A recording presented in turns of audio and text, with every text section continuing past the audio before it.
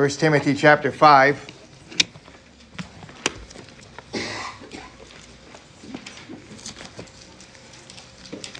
I hope one day to meet your backup singers.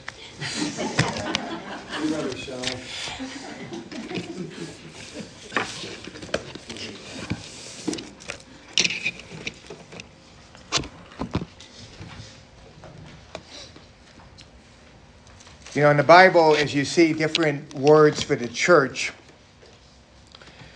you see words like temple. The church is a temple.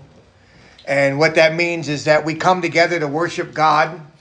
And the chief cornerstone is who? The Lord Jesus Christ. We hear words like the church is the body of Christ. And what that means is that we all have our function and each has a part. And Christ is the head of the church. He's the leader. He's the one. You look at other things. The church is a flock. We are sheep. We follow the chief shepherd. And his name is Jesus. But there's a word that I want us to think about today is that the church is family. We are family. Now, one amen. Maybe I'm just here by myself. Now, every family has their oddballs. Right? The weird uncle that comes over.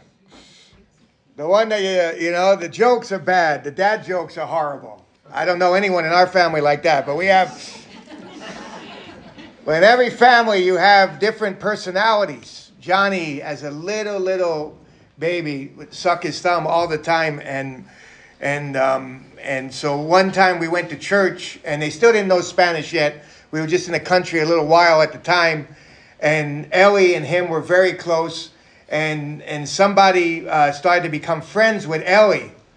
And started to walk away with Ellie. And he started to yell at the girl. You can't take Ellie away. She's mine.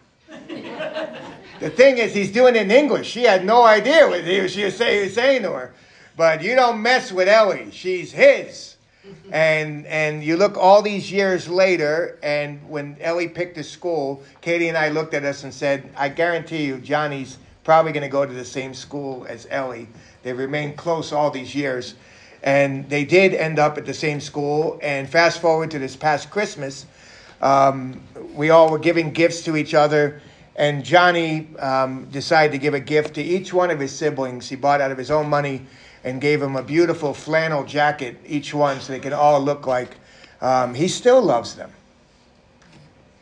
And, I look at that and I say, wow, we are blessed to have kids who care about one another. And then you look at God's family. And you say to ourselves, do we really care about one another? I mean, do we seek to benefit the spiritual well-being of one another? I'm not talking about love, gushy feelings that we enjoy being around each other's presence, which that's not bad. I mean, do we really care for one another like a family? It's amazing that blood is often thicker than the Bible.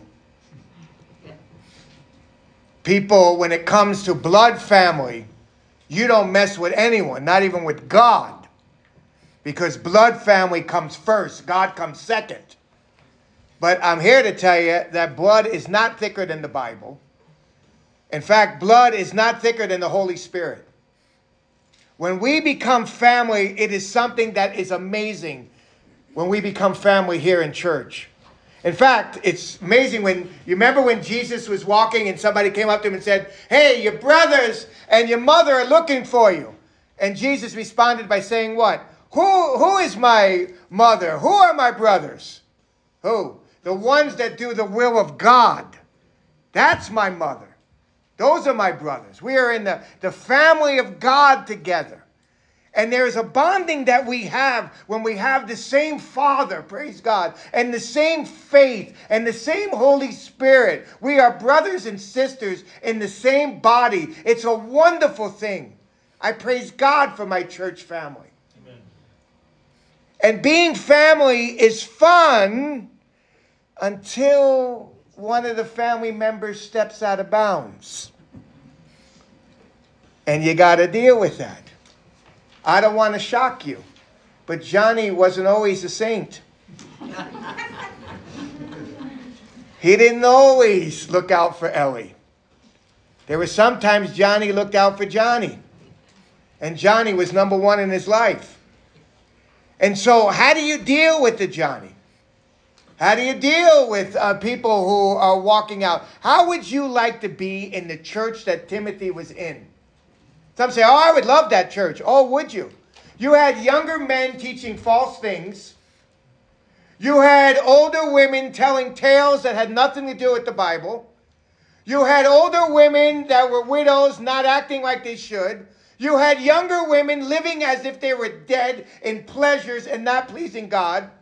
You had younger men who wanted to be leaders, but they were not stepping up. You had to deal with all kinds of problems.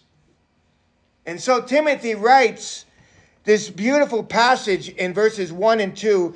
And he's going to tell us part of being love and part of impacting our community and part of being a family is being willing to go to one another and to point out that they're doing something that is wrong and help them to be all that God wants them to be. Here's the problem. We just don't know how to do it. And so we mess it up because we don't know how to do it. And even if we do know how to do it, we don't want to do it. Anybody here like to point out faults in anybody else? Anybody like to do that? If you do, we'll make you the pastor of pointing out faults. And you can go do it. We won't deal with it. Amen? This is the worst part of it.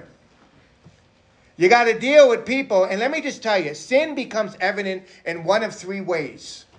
Sin becomes evident because somebody comes up to you and says to you, you know what? I confess I'm doing wrong. Pray for me. Help me. That's the best kind to deal with. Because they're battling the sin. They're in the battle. They confess it. So we're here to help them. There's other sin that happens because we see people doing it and it's not pleasing God. So now we have to go and tell them. That's not fun because they're not battling it already. It's not a battle to them, but you see it and you're trying to help them with that. And then there's the third part that really is the worst, I think, is when somebody else comes up to you and says, hey, so-and-so is doing what's wrong. Can you talk to him, Pastor? Those are my funnest conversations. Why don't you talk to him? No, we want you to talk to him.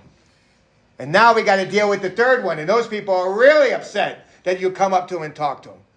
So how do we deal with each group? And he's going to mention here, look at this in verses 1 and 2. He's going to mention each group here. He's going to mention the older men. How do we deal with them? He's going to mention the younger men. How do we deal with them? He's going to mention older women. Oh, watch out with those. Not one amen. Oh, I can't wait to pick on them, boy. Wow. And then he's going to deal with the Mayas of the world, the younger women. And how do we deal with you? And that's fun to pick on as well. But this is going to transcend how we deal with people inside the church. This is going to transcend how we deal with people everywhere we go. This is not just for when you walk through these doors. This is for when you're at work. This is for when you're in the mall, wherever you may be. This is how you deal with people around you. This is an amazing passage. Let's look at it. So he starts off with the older men here. And he says here, do not sharply rebuke an older man. He uses the same word for an elder, but he's talking about older people, older in age. He's not talking about church office elders. Later on, he's going to discuss that in chapter 5, how we deal with them when they're sinning. But he's talking about older people. Now, here's what's amazing. In every culture, people deal with older people in different ways. You go to an Asian culture, you bow down to an old, you look in the eye. You ever watch Karate Kid? Uh-huh. Daniel-san! Look eye. Always look eye. Eye is respect. When you're looking down, looking around, looking at home, you're disrespecting the elderly person. In a Jewish culture, this is amazing. You ever study out Leviticus and all that? They would have to stand and pay respect to an older person. Now come to America. How do they respect older people? They don't. They treat them like garbage. In fact, I am amazed on how people talk to older people in our society. I come from an Italian culture. We kiss men. Not one amen. Men I've never met. My dad would say, hey, there's Petey, give him a kiss. Dad, I don't know him. Give him a kiss. Kiss him. If I didn't kiss him, it's disrespect. It's respect to do that. There's some kids we have on our baseball team. I never forget this one kid. His dad was helping coach. He was calling his dad James. Hey, there's my dad, James. I said, is he your dad? Dad, yeah, it's my dad. I call him James. I never call him dad. Let me tell you something, kid. If I ever called my dad John, I'd be with Jesus right now. Amen? That is disrespect. You don't do that. But yet in our culture, we don't even know how it is to treat older men. Here it is right here in this verse. He says, when you're dealing with an older man who has overstepped the bound, is doing something that really doesn't please God, and just because he's older, he doesn't get away with it. Doesn't mean he gets a free pass. You can't say, well, he's older. Who cares? He'll be dead in a few years. He'll get right with God. No, we got to deal with it. Here's how we deal with it. Do not sharply rebuke an older man. It is one word in the Greek, and it's only here in the whole New Testament. You're not going to find it anywhere else. It speaks of giving a pounding, a verbal pounding, striking somebody with your words, being harsh with them, coming to them and pounding them and giving them a tongue lashing. Hey, old man, can you hear me? Turn your hearing aid up. What are you doing? How can you live like that? Listen to me, old man. You need to change your life, old man. And give him a tongue lashing and disrespect and harsh with your words. He says, you don't talk to an older man with disrespect with your words. You go up to him. Look at this in the verse here. But you rather appeal, and the same word used of the Holy Spirit. You go up to them right next to them and you comfort them. You encourage them. You speak to them. You appeal to them. It's not like you just leave them alone and let them do what they want. You appeal to them. But how do you do it? You appeal to them as a father. Now, if I say that today to kids, they're like, oh, I can treat older people like I treat my own dad? That's great. Watch me, baby. I'm going to disrespect them just like I disrespect my father. No. He's talking about there ought to be a respect when we speak to older men. There ought to be an appeal. If they're doing something wrong, we ask in a question. We appeal to them. We don't accuse them. We don't make accusations. We just appeal to them. Do you think what you're doing is pleasing God? We go to them in our tone. We go to them in motives that honor God. We speak to them like we speak to our own fathers. I tell you, my dad was an absentee dad. He wasn't around for a lot of years of my life. And by God's grace, the one thing he taught me is that you ought to respect those who are older than you. And you watch the way you talk. Do you know how respect comes? Respect comes in the way we talk to people. If we are giving a tongue lashing, if we are giving a verbal abuse to somebody, that is a lack of respect. I'll never forget at Christmas I was watching where a little kid was going and the mom said, hey, should we buy this? And no, Mom, I'm going to tell you what you're going to buy me. Kid was 5 years old doing that. No, you go to an older man, you watch your tone, you watch your vocabulary, you watch the way you honor and you respect him with your words, it says here. And you go up and you appeal to him. And you appeal to him as a father. You say, okay, I understand that. I'm not going to go up to Chalmer and rip him to shreds. I mean, how disrespectful was that? That would be. I wouldn't do that to Chalmer, but I will do that to a younger person. Watch what this next verse says. How do you deal this with a younger person? How do you speak to them? The same word there, don't sharply rebuke. It applies to every one of these groups. Now, younger people, here's the problem that we have. When we see somebody who's a peer and somebody says, how young is young? Is 30 young? Is 20 young? Is 50? I mean, how young is young? Don't get into the legalistic age here. What he's talking about is you're talking to a peer. When you talk to a peer, you treat a peer like a peer. You don't treat a peer like somebody that you're superior to or that you got it all figured out and they're the sinner. They got to get right with God, but your life is perfect. No. You go to them like you would go to your own brother. Now, here's where I don't have a great example of this in my brother because my brother treated me like Bert and Ernie treated each other. Anybody watch Bert and Ernie? My brother would love to get me in trouble. He loved it. And his laugh still haunts me to this day. His... Whenever I got in trouble, I'd hear in the background. And I didn't even do it. He did it. And oh, man, I get so mad. It would burn me up. Like, you treat me like that's crazy. Now, we got to be careful. Here's what happens in churches.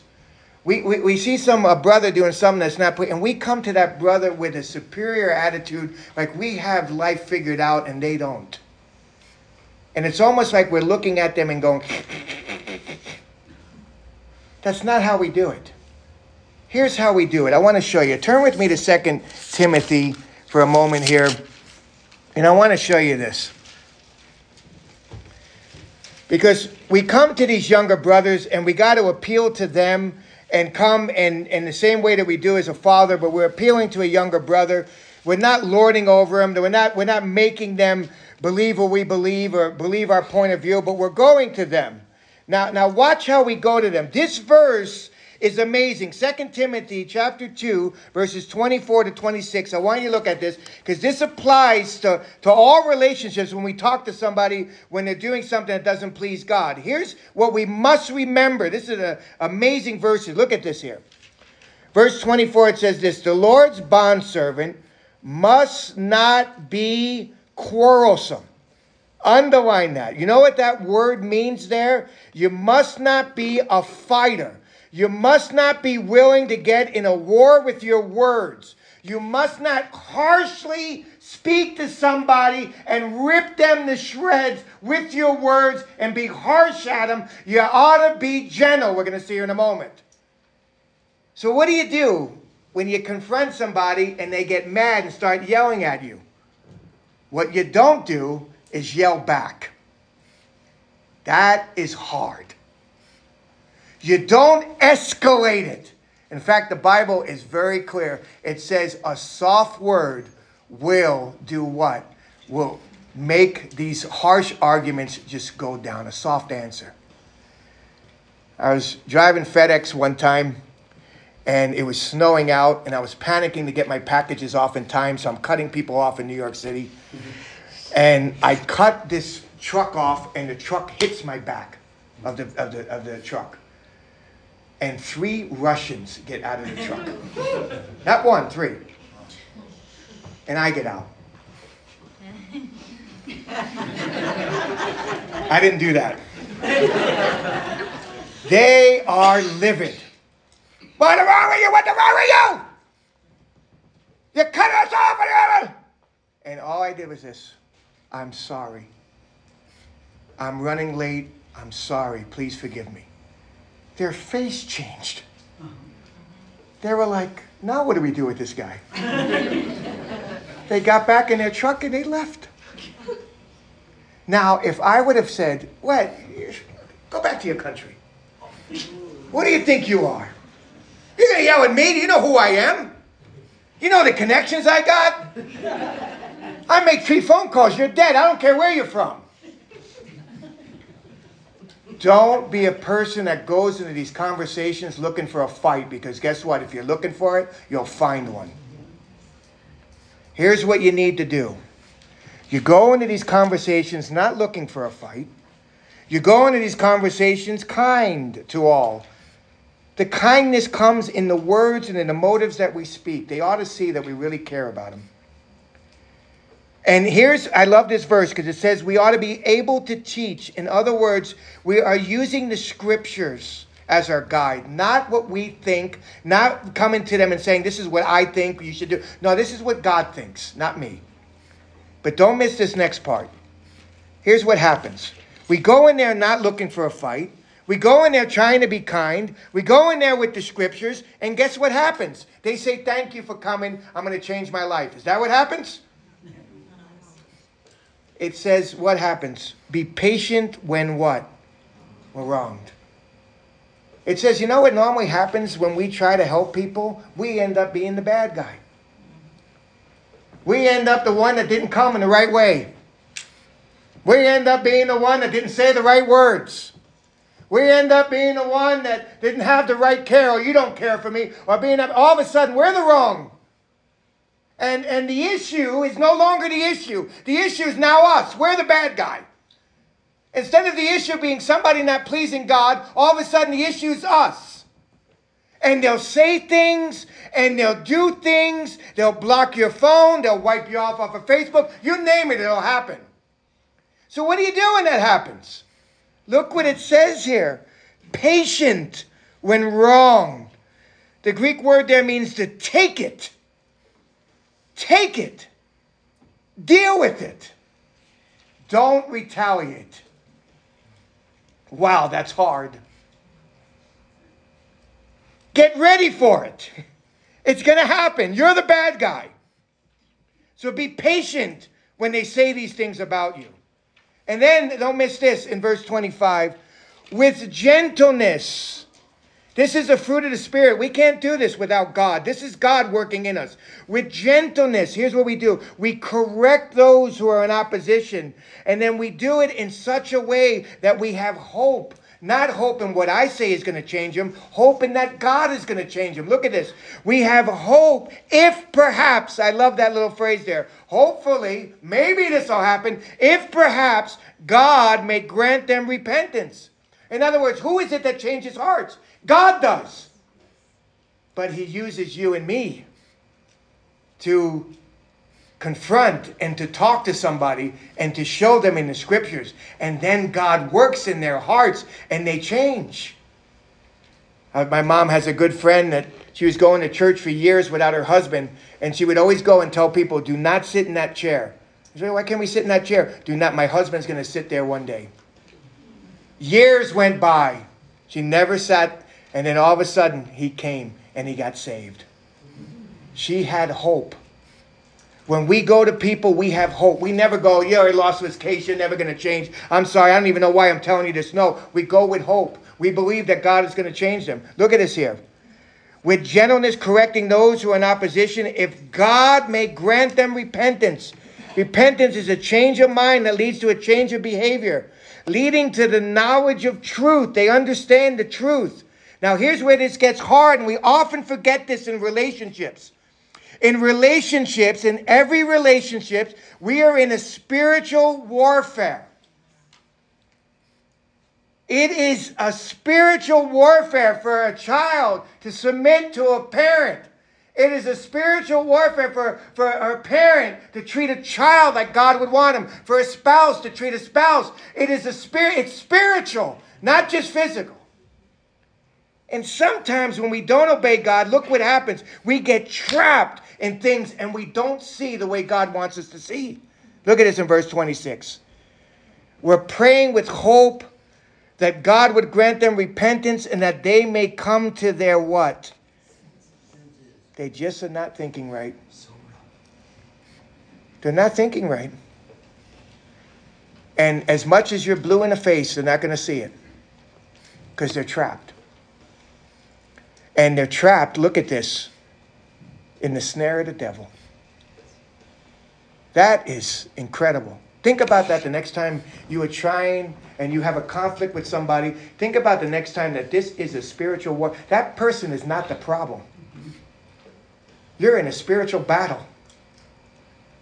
And that takes the fruit of the Spirit to help us to be gentle with that person. It takes the fruit of the Spirit to help us to be patient when we're wrong. It takes the fruit of the Spirit to help us to point out what is wrong. And it takes the fruit of the Spirit to trust in God to change their hearts. And see them come out of being held captive by Him to do His will. Give time. Allow God to work. And he will. Going back to this 1 Timothy 5. He says there's times you're going to have to go to these older men. But don't you give them a verbal lashing, you pounding. You don't do that. You come to these younger men and you dare think you're superior to them. You talk to them as you would a peer. And you remember these things that I just mentioned. But now I want you to look at verse 2. Those things are easy. As a male, to talk to an older male, that's easy. As a male, to talk to a younger male, well, that's a little bit, it's okay. Now, holy cow. Let's rip verse 2 out of the Bible. I mean, this is crazy. Older women. Any amens? How do you deal with them? Especially the ones that are talking all kinds of things that don't please God. Or are off their rockers. Not one amen, huh? Boy, I'm really getting in this deep here, ain't I? Timothy had to deal with some interesting older women. They were not behaving themselves. They were saying tales and believing things. They were doing things that do not please God. So how do you deal with older women? And see, here's the difference. We don't understand this. Men, we don't understand this. Let me just explain something to you. I'm going to give you something so profound. You need to write it down in your Bible. Men, women are different. Any amen? We think so different. We react so different. We cope so different. Everything is different. You know, I was this family that just lost their 4-month-old baby. They came home and they're grieving, and it's the first time they're in their home. And you know what the guy says? The guy says, honey, you're not going to understand this, but I need to go change the oil on my car. That's how I'm going to grieve through this. I have never met a woman who comes home and says, you know what, honey, I'm having a tough day. I need to go change the oil in our car to cope with this. Now, maybe there's some here. If you are, I need an oil change. Help me out here. You know, you can help me. Women cope different. They think different. They act different. They see things differently. There's oftentimes I got to ask Katie, help me in this. Help me understand. My mother thinks different than I do. My mom. And so how do you treat your own mother?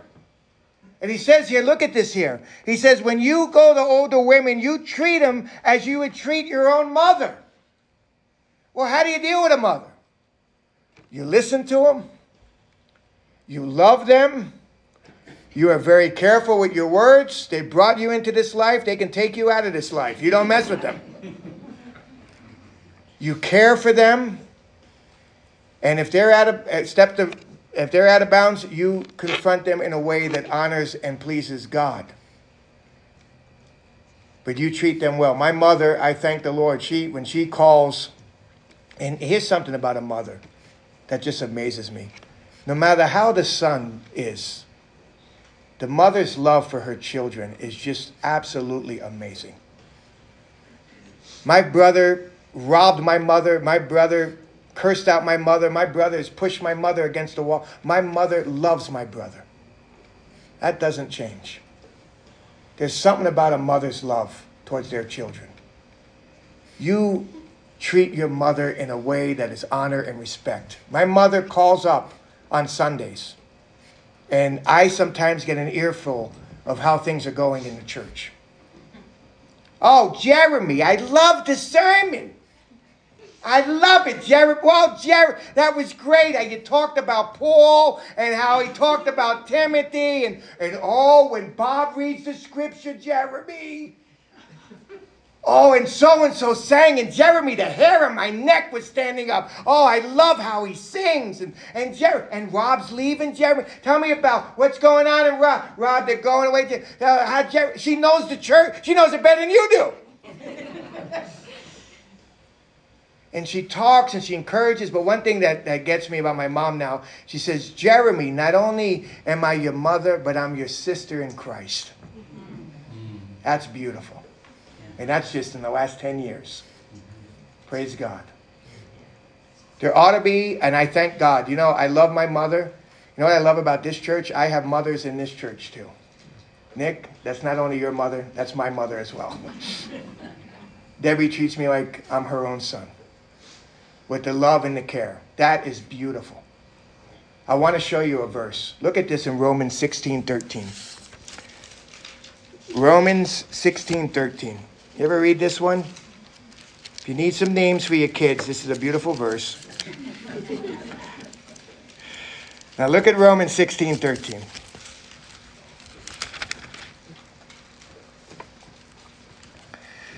It says this, greet Rufus. That's a name. You want to name your kid Rufus, that's a beautiful name. Just don't put a D on it. All right, Rufus. You'll get that later. But anyway, a choice man in the Lord. This is an eloquent man. This is a man who was noble, had money. He's a choice man in the Lord. Watch what he says about this. Greet Rufus, a choice man in the Lord, also his mother. And look at this next two words. And what? Mine. Paul had a mother that wasn't his mother. He knew how to treat the older ladies in the church. He treated them like moms. Now, going back to this. That is, you're dealing with older men, you're dealing with younger men, you're dealing with older women. Now, here's the hardest part. How do you deal with a Maya? Because this is where a lot of the relationships break down. But I'm here to tell you, if we understand this, this will impact not only our church, but impact the whole community for Christ. If you go to your workplace and understand how to treat a lady, and how to treat a lady the way God wants you to treat a lady, not the way the world tells us to treat a lady or the flesh tells us to treat a lady, but to really treat a woman the way God wants us to treat them. You look at this verse, this is a beautiful verse. This is a verse I use to counsel my young sons and to counsel different people. This is a verse. When you're dealing with younger women who think differently than you, Timothy, remember, you're a male, she's a woman. You don't deny that she's a woman. She thinks differently. You treat her as you would treat a sister. Now you say, what does that mean? Well, you treat a sister in two ways. One, you don't forget that your sister is a girl. Amen? So it's not like you're going to pull out the baseball and fire it 50 miles an hour at her. She's a girl. You treat her like a girl. She's fragile. It's different. She's a girl. You treat her with respect as a girl. Now, here's the thing. We live in a sinful world. We have sinful desires that don't go away when we get married. We still have the sin nature. We deal with sinful. And the tendency is to look at a girl as a sex object in the flesh, and we want that sex object. And here's what he says. You treat him as a sister, and you treat that sister as what? In all purity. Some people take this to the extreme and say, well, I'm never going to talk to a girl because I got to keep my purity. They need to be ministered to too. They're still part of the church. You say, so people put a lot of parameters and they think this is all externals here. Okay, here's what we need to do. Okay, first we need never to counsel a girl by yourself. Well, that's good advice. I wouldn't do that. Don't be in a car with a girl other than your wife and by yourself. That's smart too. I don't go out and have coffee with women. I mean, that's, just let's go to the coffee shop. Me and you, we'll hang out in a car. That sets an impression that something is, unless my wife is there, something is wrong. One guy put it this way. If she's not my wife, and she's not my daughter, and she's not old enough to be my mama, I'm not with her alone. That's externals. You can have all the externals you want and still not be right with God. That's why he uses a word not for externals. He uses a word for internals. The word there for purity speaks of devotion of heart. In other words, he says this: when you minister to women, and you are going to minister to women, when you treat a woman, here's how you treat a woman. You treat a woman like you would your own sister, and in your heart, you're devoted to God, and you're devoted to her spiritual well-being, and you want the best for her, and you're not going to even think about trying to be with her sexually because your heart is right with God. You see, what is it that stops men from not being from not being immoral and all these things and going with women? It's a heart that is devoted to God. It's not just the externals. Externals are important, but internals are important. When Joseph was tempted to sin with a woman, what did he say? How can I do this against my God? His relationship with God was a priority. You want a safeguard here. Here's what he's saying. When you minister to women, you make sure you're devoted to Christ. And you make sure that if you're married, you're devoted to your wife. And you treat those women with respect.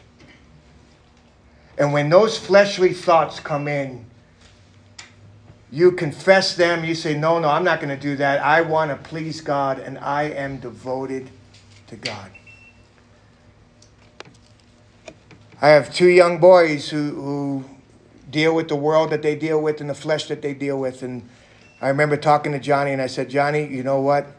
It is a relationship with God that's going to stop those times when things come up that want you to be impure. It's a relationship with a cell phone, too. God's calling. We got to finish this up. If you want to impact the world, and if we want to impact the world for Christ, here's how we do it. Ready for this? This is not hard. When we see an older man, we speak to them with respect and honor, and we treat them with the dignity that God wants us to treat them. When we see a younger man, we don't look down on them. We don't think that we got it all together. We seek their spiritual. When we see an older woman, we speak to her as we would our own mother. And when we see younger women, we treat them in a way with honor and respect. When we do that, the world is like, wow, that is unbelievable. Because the world is going to see we're believers by the way we treat one another. Not by holding our Bibles high and saying, I believe in God. Look at me. I believe in God. Oh yeah, I'm chatting with women that are not my wife. I believe in God. No. They are watching how we are treating one another. And as we treat one another with the dignity and respect that God wants them to do, we make an impact in the world. And people feel safe around us. So when you see someone doing wrong, remember what God wants you to do. And minister to one another in a way that God wants you to do it. Let's pray.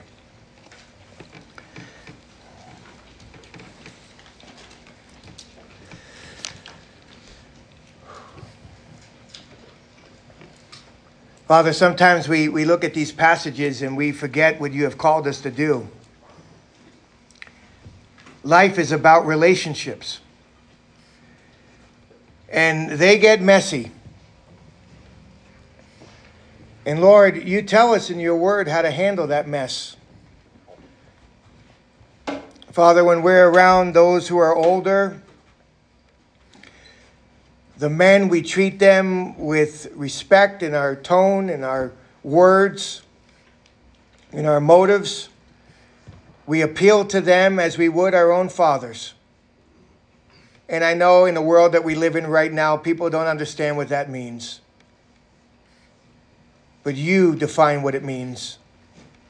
It means that we don't give them a verbal pounding. It means that we appeal to them and speak gently to them in form of questions and rather than accusations. When we deal with younger who are our age or a little younger, whatever it may be, when we deal with peers, we treat them with respect as well. We're gentle. We don't look to fight them with our words. We're gentle and kind, and we use the scriptures to show, and we believe and trust in you, even when they say things that are wrong about us. They said things that were wrong about your son. And Lord, when we're dealing with older women in the church that are saying things that don't please you, we treat them as mothers with the love and the respect that is there, listening to them, caring for them. And then, Father, the younger women in our church, that the world treats younger women so bad. That, Father, that we would speak to them with respect and the purity of heart, that our intentions are right, our motives are right, and that our hearts are devoted to you. It's not the externals that people worry about. It's the heart, Father, that matters to you. That we would treat them as sisters, God, and care for them, and be there for them, and encourage them, and lift them up, and honor them. I thank you for the examples we see even in our own home with Johnny and his sisters. And Father, I pray that we would be that here in the church, that we would truly care for one another and seek their best. Lord, wherever we may be, in the workplace, or at school, that we put these principles into practice. That at school, the young people would treat their teachers with respect. That they would speak to their siblings and different people, their peers, with respect. That they wouldn't think that they're superior to other people, but they would treat them in the way that you want them to. And then when it comes to male and female, that there would be purity there because they're devoted to you and they love you. God, help us. People are watching, they're observing, and they will see that we belong to you by our true love for one another here in this congregation and out in the world. We pray all this in Jesus' name and for his glory. Amen. After the song, we'll take